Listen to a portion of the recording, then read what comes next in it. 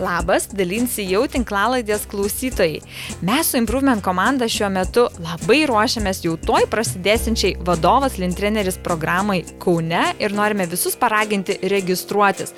O kodėl kalbame apie šią programą šio podcast'o pradžioje yra todėl, kad aš noriu pasidalinti pokalbių su Ineta Kasparaitytė-Tratsinnikava, UAB Litcargus personalo vadovė ir pokalbį būtent mes įrašėme praeitą pavasarį vadovas Lintreneris programos pabaigoje. Ir šio pokalbio metu Ineta dalinsis savo patirtimi, kaip naujai atėjusi personalo vadovė į paslaugų įmonę pradėjo pokyti net nuo generalinio lygmens. Labai ačiū, Ineta, kad galėjai atvykti ir pabūti su mumis. Sveika. Sveika, Laura. Ačiū, kad pakvietei. You welcome, kaip sakoma. Tai mūsų tema šiandien yra apie tai, ką personalo vadovas, HR vadovė dar dažnai vadinama, kaip tokios rolės žmogus ir kuo gali prisidėti prie lean tos kelionės vadinamos, nes labai dažnai, mano nuomonė, ta esminė funkcija ar procesas žmogiškų išteklių yra toks paliekamas labiau, net drįsiu pasakyti, nuo šaly tendencingai Lietuvoje, negu kad įtraukiamas į tą visą pokyčio dizainą, valdymą, būtent susijusi su lean vadyba. Ir labai dėl to norėjau, kad atvažiuotų Ineta, pasidalintų tą patirtimi, nes tenka sutikti daug tokių pačių žavingų personalo vadovų ar vadovių, kurie dega ir nori tą padaryti, bet tiesiog nežino kokiu būdu, kaip, bet ir jaučiasi, tokie, kaip žinai, sako, noriu, bet negaliu išskleisti sparnų. Tai va, Ineta, gal galėtumėm pradėti nuo gerokai anksčiau. Aš žinau, kad tu dirbai prieš tai ir kitoje įmonėje ir mes ten susipažinom. Gali pasidalinti, kodėl tu pasirinkai dirbti Litcargus, kokią pokyčio viziją turėjai ir kas buvo tie kertiniai kriterijai tau renkantis kompaniją, kur tu norėjai išskleisti tos sparnus ir įgyvendinti tą viziją? Žavus tas etapas mano patirtyje ir tikrai tuo metu turėjau asmeninį lūkestį augti kaip HR vadovė, priimti sprendimus, matyti, kokie sprendimai, kokią vertę sukuria, ar aš tą galiu ar negaliu pasimatuoti. Ir taip atsitiko, kad susitikau su Litcargus įmonės vadovu ir mes pasikalbėjom apie Litcargus viziją, ar ne, kaip vadovas mato kompaniją. Man buvo labai svarbu tuo metu įmonė kaip įmonė, įdomi buvo sritis, aviacija, nepatirti įspūdžiai, ar ne, asociacijos daugiau su kelionėm, su tam tikra romantika.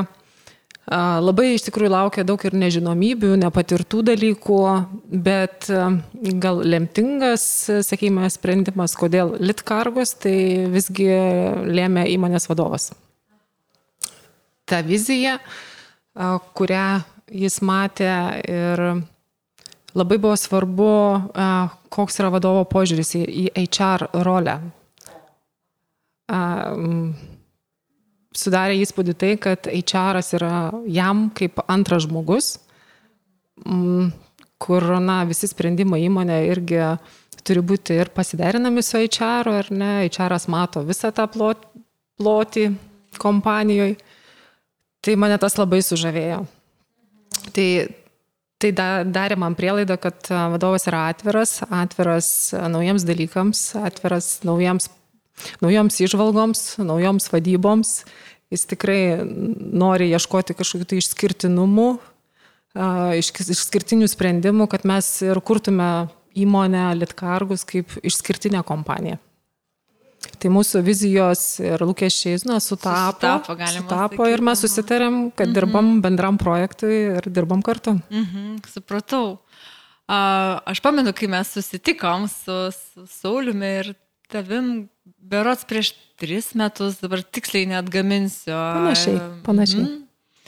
Ir tu buvai drįsiu pasakyti, ta pokyčių iniciatorė, gerąją prasme, atvedusi tą vadybą, holistinę vadybą, lean vadybą Sauliui, jeigu taip tiesiai šviesiai, ne, ir kodėl sakau taip tiesiai šviesiai, nes bet kokia atveju labai daug dedamųjų lean filosofijos stipriai priklauso nuo pačių pačiausių, dėja jau taip yra, ne, ir Saulius buvo tas, kuris leidosi, įsikipti į parankę tam lynui, ne, gali pasidalinti, kaip tu, tiesiai šviesiai, vėl padarai tą bainą. Ne, kokiu būdu, ką tik atėjusiai, nes tai buvo labai trumpas laiko tarpas, žinai, kai dažniausiai žmonės, tokie, labiau pasižiūri, pastebi, atsargiai, nors nepasakyčiau, kad tu irgi nesi atsargiai ir tikrai apgalvojanti viską, bet kaip tau tai pavyko?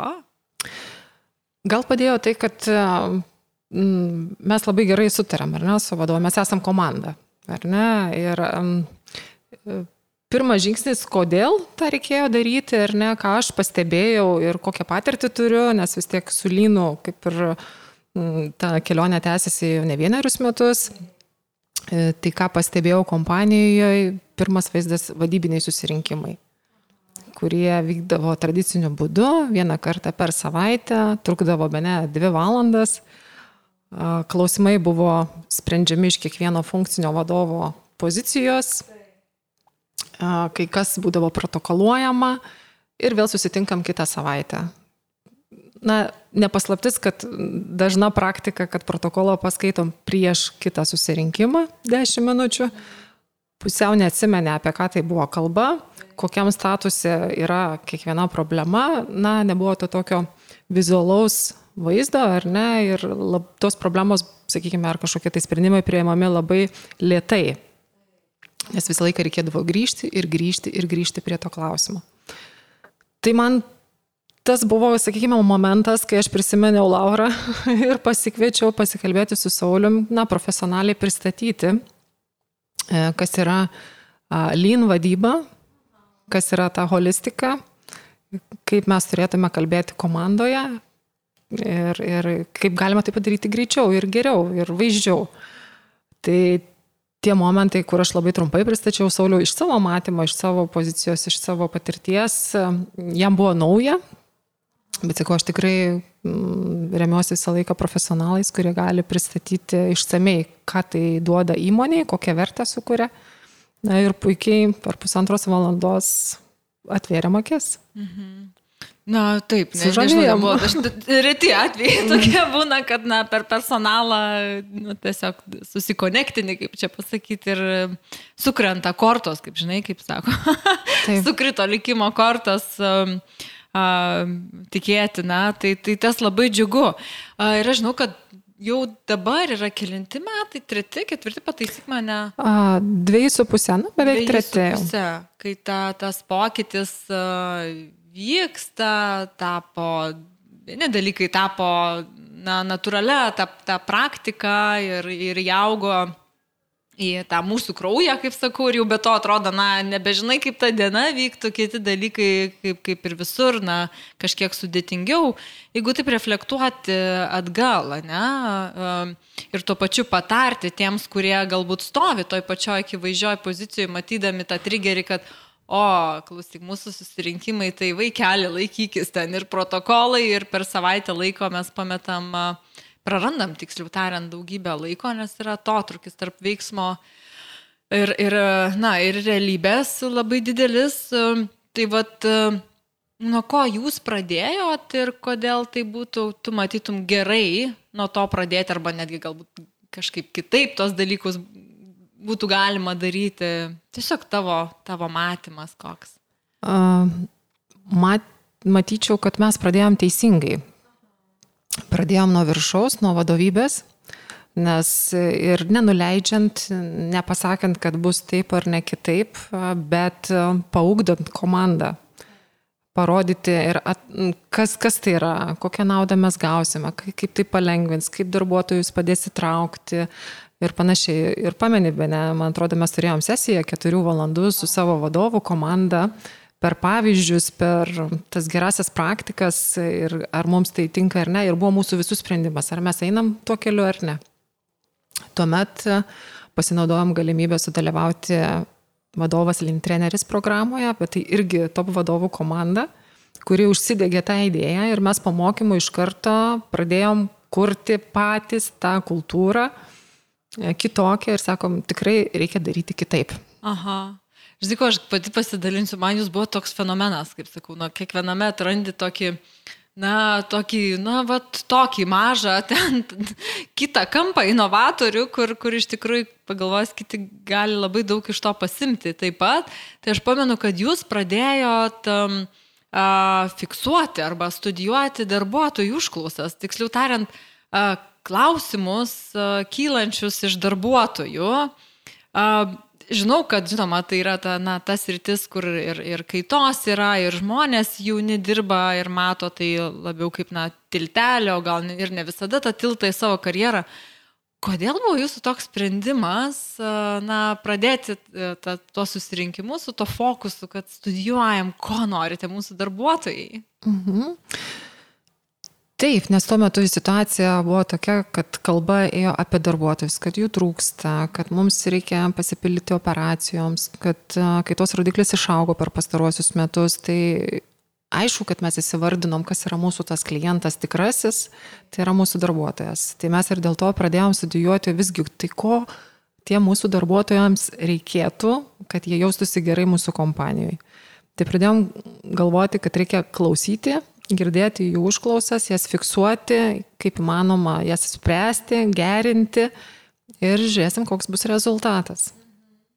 Žinoma, mes nepamiršom ir kitų klientų, aviakompanijų ir keleivių nuo mūsų tarpinių klientų. Tai lygiai taip pat mes jų užklausas studijuojam iki šiol ir jų gauname, bet, sakykime, Lean vadyba padėjo mūsų jas fiksuoti greitai, čia ir dabar. Mes turime sistemas, mes turime kasdienius susirinkimus. Mes kiekvieną susirinkimą, kiekvieną dieną aptariam, ką mes turime iš pastebėjimų, kokie yra atėję kleimai ir apie tai kalbame ir ką mes galime išspręsti. Jeigu tai ateina užklausa iš darbuotojų, tai pradžiai visas užklausas fiksavom. Aha, pamenu.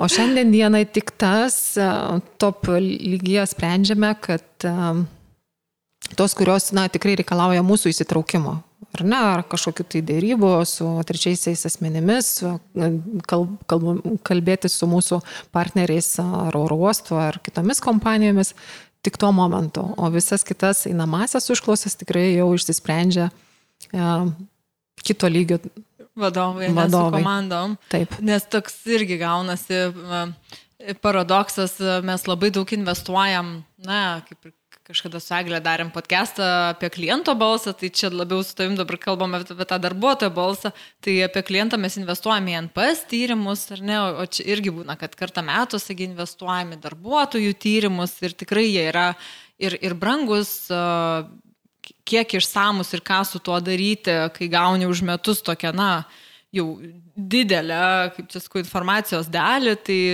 ten didžiulis klausimas, o jūs man buvote asmeniškai toks pavyzdys įmonės, kuri labai dažnai įmonės strategijose turi tą savo dedamąją, kad patraukliausias darbdavys savo industrijoje ir tas matuoklis, rodiklis, kaip mes tą matuosim, tai yra tas pats įsitraukimas, kaitos procentas ir taip toliau.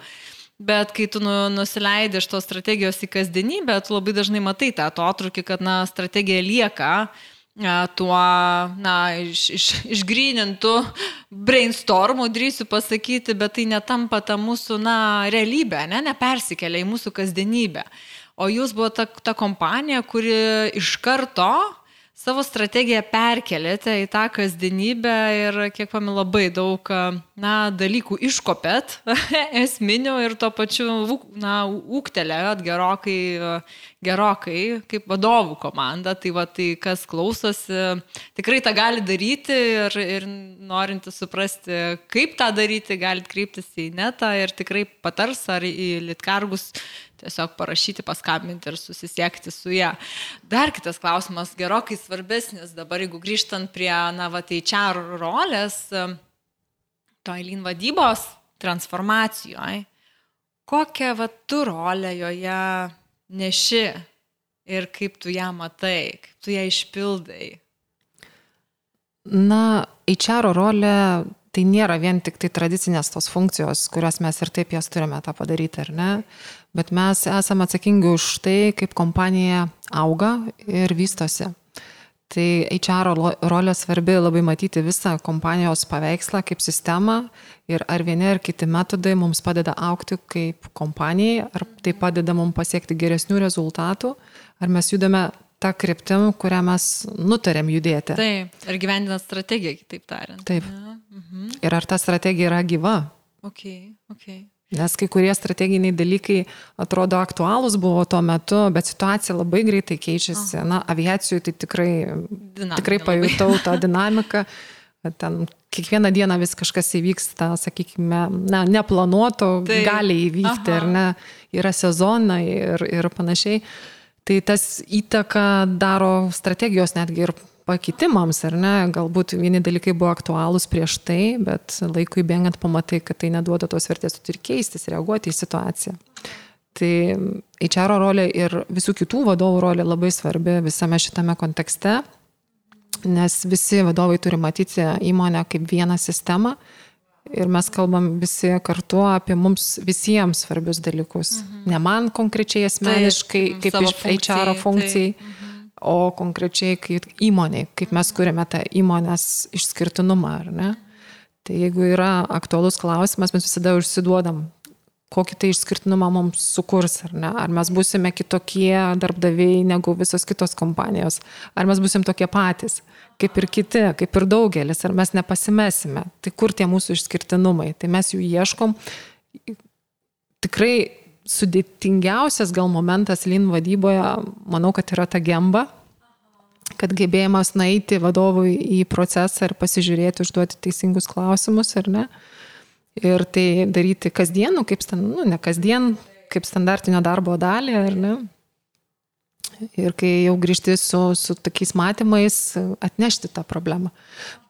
Bet kuo tikrai galiu pasidžiaugti, kad mūsų vadovas tai yra vedlys, sakykime, šitų dalykų, jam rūpi, kas vyksta procesuose ir laukia iš vadovų, kurkim tą išskirtinumą jiems ir kurkime geresnės sąlygas savo darbuotojams.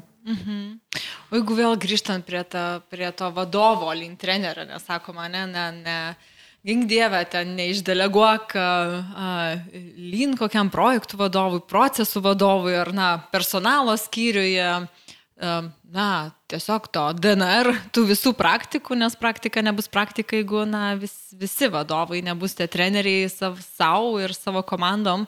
Tai iš personalo pusės, jūs labai dažnai vis tiek ir atrankas daro, tai yra tam tikras savybių listas, sąrašas, į kurį atkreipiam dėmesį, kokio vadovo norim, ko mes ieškom. Tai dabar žiūrint iš to vadovo Lean trenerio pusės, jeigu mes norim įmoniai, kad didžioji dauguma, tikrai ne visi, kad jie galėtų savarankiškai praktikuoti, kokias savybės jis turi turėti arba koks tai turi būti žmogus tavo akimis? Pas mus gal praktikoje susigulėjo, ar ne? Pagrindinis klausimas, kurį mes dažnai užduodam potencialiems vadovams, koks būtų pirmas darbas, ar ne, atėjus į vadovo poziciją mūsų kompanijoje, nuo ko pradėtum? Ką darytum? Ką darytum? Ir kai kandidatai vieni mato vadybą kitomis akimis, jie klausia, kokie man bus tikslai iškelti, kiek aš turėsiu feedbacko iš savo vadovo ar panašiai, bet kiti tikrai aiškiai pasako, man pradžiai reikia nueiti į procesą, pasižiūrėti, kaip viskas vyksta, kad aš suprasčiau, apie ką eina kalba. Tai tie kandidatai mums yra svarbus. Taip. Tai sakykime, turi tą tokį, turėti norą, suprasti, kaip veikia sistema, ne? Turėti norą eiti, domėtis, gilintis, aiškintis, kaip vyksta procesai, nebijoti užduoti klausimus, eiti pas žmonės, su jais kalbėti, komunikuoti. Tai yra labai svarbu. O kaip tu galvoji, kas yra sunkiausia? Mums kaip vadovams išsiugdyti iš to, jeigu mes visada buvom mokomi toj tradiciniai vadyboje, toj funkciniai, kad įmonė sudalyta į tam tikras dalis ir čia staiga su norint pritaikyti visos vadybos principus, tai iš principo tu pirmą, ką turi padaryti, tai yra pakeisti tradicinę vadybą į tą sisteminę, holistinę. Tai vat kas yra mums kaip vadovams, žiauriai sunku, taip liaudiškai pasakysiu. Liaudiškai atsakysiu. Gal tas mūsų vadoviškas ego ar karūna, kaip mes pripratę vadinti, pametam kartais, gal mūsų asmeninės ambicijos dažnai užvaldo labiau negu atsisukimas palauk, o koks mūsų bendras tikslas yra, mūsų tikslas klientas, ar ne, mes susirinkom čia dirbti, kad įmonė būtų gera, pelninga, ar ne, duotų rezultatus, kad mūsų klientai būtų patenkinti. Tai kur mūsų fokusas, ar į mūsų asmeninę, sakykime, sukuriamą vertę ir koks aš esu šaunuolis, ar visgi į mūsų bendros įmonės įvaizdį ir mūsų bendrus rezultatus. Tai turbūt rizika yra dažnai, kad pamirštam kartais, vis tiek pakirba kažkas tai kažkur tai širdį, kad aš esu nuostabus vadovas, o kaip čia kiti ir panašiai. Bet irgi kuo galiu pasidžiaugti, kad mūsų komandoje mes dažnai patys ir paskiau grįžtam, ar ne, kad truputėlį susifokusuojam į kitus dalykus. Tai irgi per kitus mokymus, tai kad suburti tą komandą ir komandinių mokymų turėjom, kad visgi mes esame komanda ir mes dirbam komandiškai. Mums nesvarbu kiekvieno rezultatas, taip jisai svarbus, ar ne, bet kiek tie rezultatai įtakoja visų kitų rezultatus, o ne vieno asmens. Tai tas supratimas atėjo. Atėjo, ne, tas, kad visgi neįsikabinę į savo funkciją ir neprisigrūdė ten savo rūpimų dedamųjų. Natūralu, kad ateina bangų, kad pamiršti, bet vis tiek žinai, kad tu turi sugrįžti į tą kitą klausimą, į kitą laiptelį. Kitą levelį. Raudona linija klientas, kai būna, net lean principai yra 5 ir mes tą esminį pirmąjį kažkaip jis atrodo, tiesiog tas klientas visada yra šalia ir ten be jo neturėtume verslo, bet mes, tiesiog, mūsų visas tas purpose ar prasmė ar strategija kažkaip nesusisuka į jį. Tai taip, labai turbūt natūralu, kai galvoji, kad tą jau dalyką turi ir tiesiog nusisukti nuo to visiškai, nes nesąmoningai. Okay. Mano pastebėjimai, kas liečia, kas yra sunkiausia dėl to vadovo, vėl tų savybių. Tai taip, tas ego vienareikšmė turbūt tas toks jau priežastis giliausia, ne, kitas yra vėl tas gebėjimas. Tai suvokiant, kad aš turiu tą ego ir aš esu įsikabinusi į savo kėdę, aš turiu paskolą, aš turiu mašinos leasingą, ne, aš bijau prarasti darbą, aš bijau kritikos, ne, nes vis tiek tai kažkaip, kritika yra kritika. Ir kaip visą tą suvokiant vis tiek dėti žingsnį ir, sakykime, atvirų tų klausimų dėka eiti prieki. Tai aš būtent tą matau, kad didžioji dalis vadovų stringa ties tuo, noras yra, suvokimas yra, bet tada trūksta tos dimensijos ar tos, praktikos, praktikuoti, užduoti klausimus, išlaikyti tylą, užduoti juos iš to smalsaus tyrinėtojo pusės, o ne iš tos sarkazmo, ar kaip čia jau tas klausimas, kad manipuliacinis yra. Kiek tu čia laiko, praleidai? Tai aš matau, kad ta dedamoji yra ta trūkstamoji savybė. Kaip tu tą žiūri gebėjimą užduoti klausimus? Kiek tai yra svarbu ar mažiau svarbu, jeigu jau ta vadovų komanda sukasi į klientą, gal tiesiog tai nebėra tiek svarbu? Aš nežinau, ar reikia turėti gebėjimą užduoti klausimą. Aš manau, kad reikia tiesiog eiti atvirai. Kaip moki, taip ir užduok. Ok, super. Nes kartais gal sureikšmina mane, kad labai, čia kažkoks gebėjimas turiu turėti kažkokią metodiką, turiu checklistą pasidaryti, turiu kažką tai pasiruošti, mokymus vos nepraeiti ar panašiai. Taip. Tikrai to nereikia, reikia tiesiog būti atviram,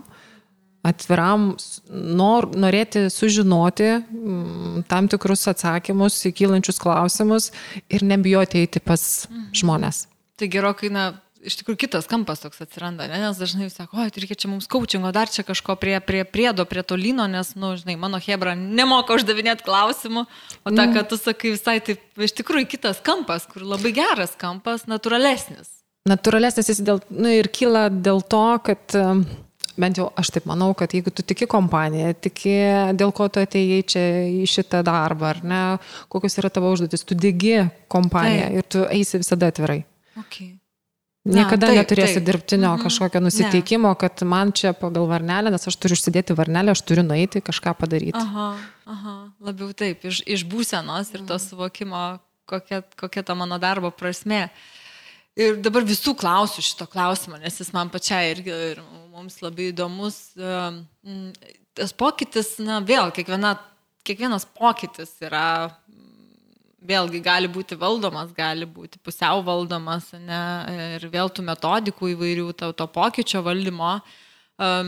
Ir įdomu tavo nuomonė, kai tu tą pokytį inicijavai, kaip tu pati matai, kada organizacija turėtų pasirinkti tą tokį dirbtinai stimuliuojantį pokytį ir kada tą tokį natūralų, koks tas kontekstas turi būti pas mus, ne, kad, sakyčiau, aš kaip įmonės vadovė, kad aš turiu tą kontekstą ir aš galiu pradėti natūraliai, o po to žiūrėsiu, ne, kaip ten jau rutuliosis ir priimsim sprendimus tada ir tada koks kontekstas turi būti, kad tą dirbtinį suskatintą pokytį įgyvendinti.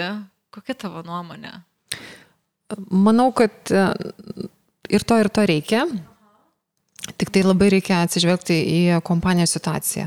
Jeigu kompanija nėra brandi arba nepasiruošusi pokyčiams, tai dar reikia kažkiek tai išlaukti arba bent jau pribrandinti kompaniją ar komandą, kad jinai žengtų tą žingsnį ir darytų tuos pokyčius.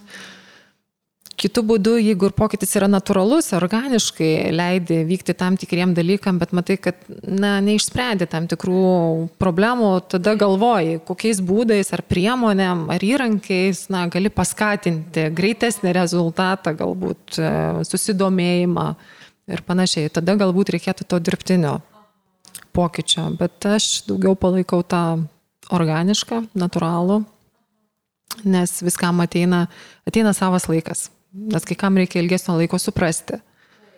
Kai kas yra tiesiog nepasiruošęs ir nežino nieko apie tą lean vadybą, apie tą holistiką, pirmą kartą girdi, ko čia nori iš manęs, kokie čia rodikliai, KPIs, apie ką čia kalba ir panašiai. Tikrai, ne visi vadovai yra, jau su patirtimi vadovavimo. Tai yra ir kitų dalykų, kur reikia laiko išmokti tų paprastųjų vadybinių dalykų. O jau holistika, aš manau, kad tai yra kitas levelis yra. Dar kitas, Taip. Okay. Reikia būti pasiruošusi. Ta prasme, pokytis yra paruošti organizaciją pokyčių, jeigu taip galima nesakyti. Aš manau, mūsų tarpe tikrai yra klausytojų, kurie nori pradėti paruošinėti organizaciją arba užkurti tą procesą paruošimo pokyčiui. Koks būtų, tavo, pati nemėgstu labai tų receptų, bet tiesiog principai, kurios, turėtų jį arba jis atsižvelgti. Turbūt recepto nėra vieno kažkokio tai vienijančių visas kompanijas, labai individualūs yra aspektai. Gal aš pasidalinsiu, kas man padeda, gal padės ir kitiems. Labai svarbu pokyčiams turėti suportą iš savo vadovybės, iš įmonės lyderių, nes jeigu lyderis netikės tais pokyčiais, tai bus labai sunku kažkam iš apačios juos įgyvendinti. Jeigu yra iš viršaus tas tikėjimas, kad turim keistis, turim ieškoti kažkokių tai būdų, tada taip organiškai, natūraliai viskas ir veiks. Nes visa komanda tiki lyderiu ir jie užsidega tą pačią idėją, mintim ir tiesiog natūraliai tas viskas įvyksta. Tai tą turėtų suportą, ne? Tas toks... Palaikymą. O jeigu neturi, sakykime, yra kontekstas, nes aš tikrai žinau, kad Lietuvoje yra tikrai daug žmonių ir mes bet kokiu atveju negalim pakeisti labai dažnai, žmogus prieš sistemą, yra ir bet kokiu atveju, neturi kaip čia to momentu galbūt kito pasirinkimo, žinai, kad tas pasirinkimas yra, bet tuo duotuoju momentu neturi to pasirinkimo ir turi, kaip sakoma, tvarkyti su tais ribotumais sistemos ir tuo pačiu, išskleidinėti tos sparnus, kur pačioj pradžioj kalbėjom. Tai jeigu nėra to top vadovo suporto ir aš vis tiek kaip kaip personalo vadovė ar vadovas noriu išskleisti tuos sparnus, noriu padėti, būti tuo treneriu, ką tada? Vienas momentas palaukti to kito momento. Vis tiek atsiranda ta proga parodyti, kad kažkas tai turi įvykti, ar ne? Nes kartais per tas negeras patirtis arba per nesėkmes mes pradedam ieškoti tų geresnių būdų. Ir tada vėl yra proga prisiminti, kad galim daryti. Tašką palaukti. Iš tikrųjų, visokių tų dalykų yra, nes įtikinėti nemanau, kad yra teisingas būdas. Atmetimo reakcija dažniausiai būna, ne? Dažniausiai didesnė. Tikrai pasipriešinimas dar didesnis ir atitolinimas, sakykime, tos pradžios pokyčių. Aš siūlyčiau dar išlaukti. Kitas momentas irgi ugdyti tą patį ir vadovą. Duoti gerų kontaktų, su konsultantais pasikalbėti, galbūt kažkokios tai gerosios praktikos, galbūt su kitos kompanijos vadovu susitikti, pasidalinti tom mintim, kaip kas ką davė, tai tikrai tie patarimai iš gerosios praktikos irgi, truputėlį pralaužė ledus. Aha, tai kitaip tariant, ne įtikinėti, o įtikinėjimą, kaip taip čia pasakyti, laiveliui rasti tą upę, po biškį ištekint sroveles, kad, didesnė ta upelė pasidarytų. Okay. Ir paskutinis mano klausimas. Šiandien tu esi dabar vadovo link trenerio programoje, man atrodo, kokį trečią kartą? Antrą kartą, ne? Ir mums visada yra labai smagu tave čia turėti ir matyti iš Litcargus ateinančių žmonės. Ir aš manau, kad vėl mūsų skaitytojų tarpe yra žmonių su klausimu, kad kodėl aš turiu eiti vėl į kažkokius atvirą testinį mokymą, jeigu jau visą tai praktikuojam pas save, kodėl mes dar turime skirti tiek daug lėšų, laiko, ištraukti vadovus iš darbo vietų. Ir tai turbūt visiškai normalus klausimas, galbūt ir aš tokį turėčiau, būdama įmonės vadovė. Tai kodėl jūs ateinat? Ir ateina skirtingi žmonės, ir ateina įvairūs vadovai. Tai yra antrą kartą mes susitinkame čia su mūsų viduriniosios grandies vadovais. Nes mes žinom, kad vadovų tai yra tiesioginis darbas įtraukti žmonės į visus pokyčius, į vykstančius procesus. Ir mes norime juos ugdyti, kad jie galėtų ir gebėtų tai daryti gerai, kad jiems palengvinti, nes tikrai jie susiduria su daug klausimų, kodėl taip yra, kodėl mes taip turėtume daryti, skaito daug teorijos ir panašiai. O šita programa taip koncentruotai, aiškiai susako momentus, į kuriuos mes turėtume fokusuotis, kas veikia, kas neveikia. Tikrai kiekvienam veikia skirtingi dalykai. Ugdyti tą gebėjimą, prisitaikyti sistemą savo komandai. Tai nėra vieno Litcarguso sistema. Tai gali būti ir atskira komandos sistema, ar ne? Nes kiekvienai komanda yra labai skirtinga. Vieniems reikia nuleisti, kitiems reikia paugdyti, kitiems reikia mikso, kitiems anksti, kitiems jau per vėlų ar kažkas panašaus. Labai daug yra skirtingų vadovų ir skirtingų patirčių vadovų, tai susibalansuoti, kur mes einam, kokia linkme, kokią vadybą mes taikom, tai šita programa, sakykime, apibendrina ir sudėlioja visus taškus. Supratau. Tai ačiū tau, Ineta, labai už šią tinklalaidę ir dar ką noriu pabrėžti, kad, kas svajoja apie darbą aviacijoje ir nori iš arčiau susipažinti su šito pasauliu, tai tikrai galite pasižiūrėti Litcargus puslapyje litcargus.lt ir nesuklysiu pasakydama, kad daug pastangų buvo dedama į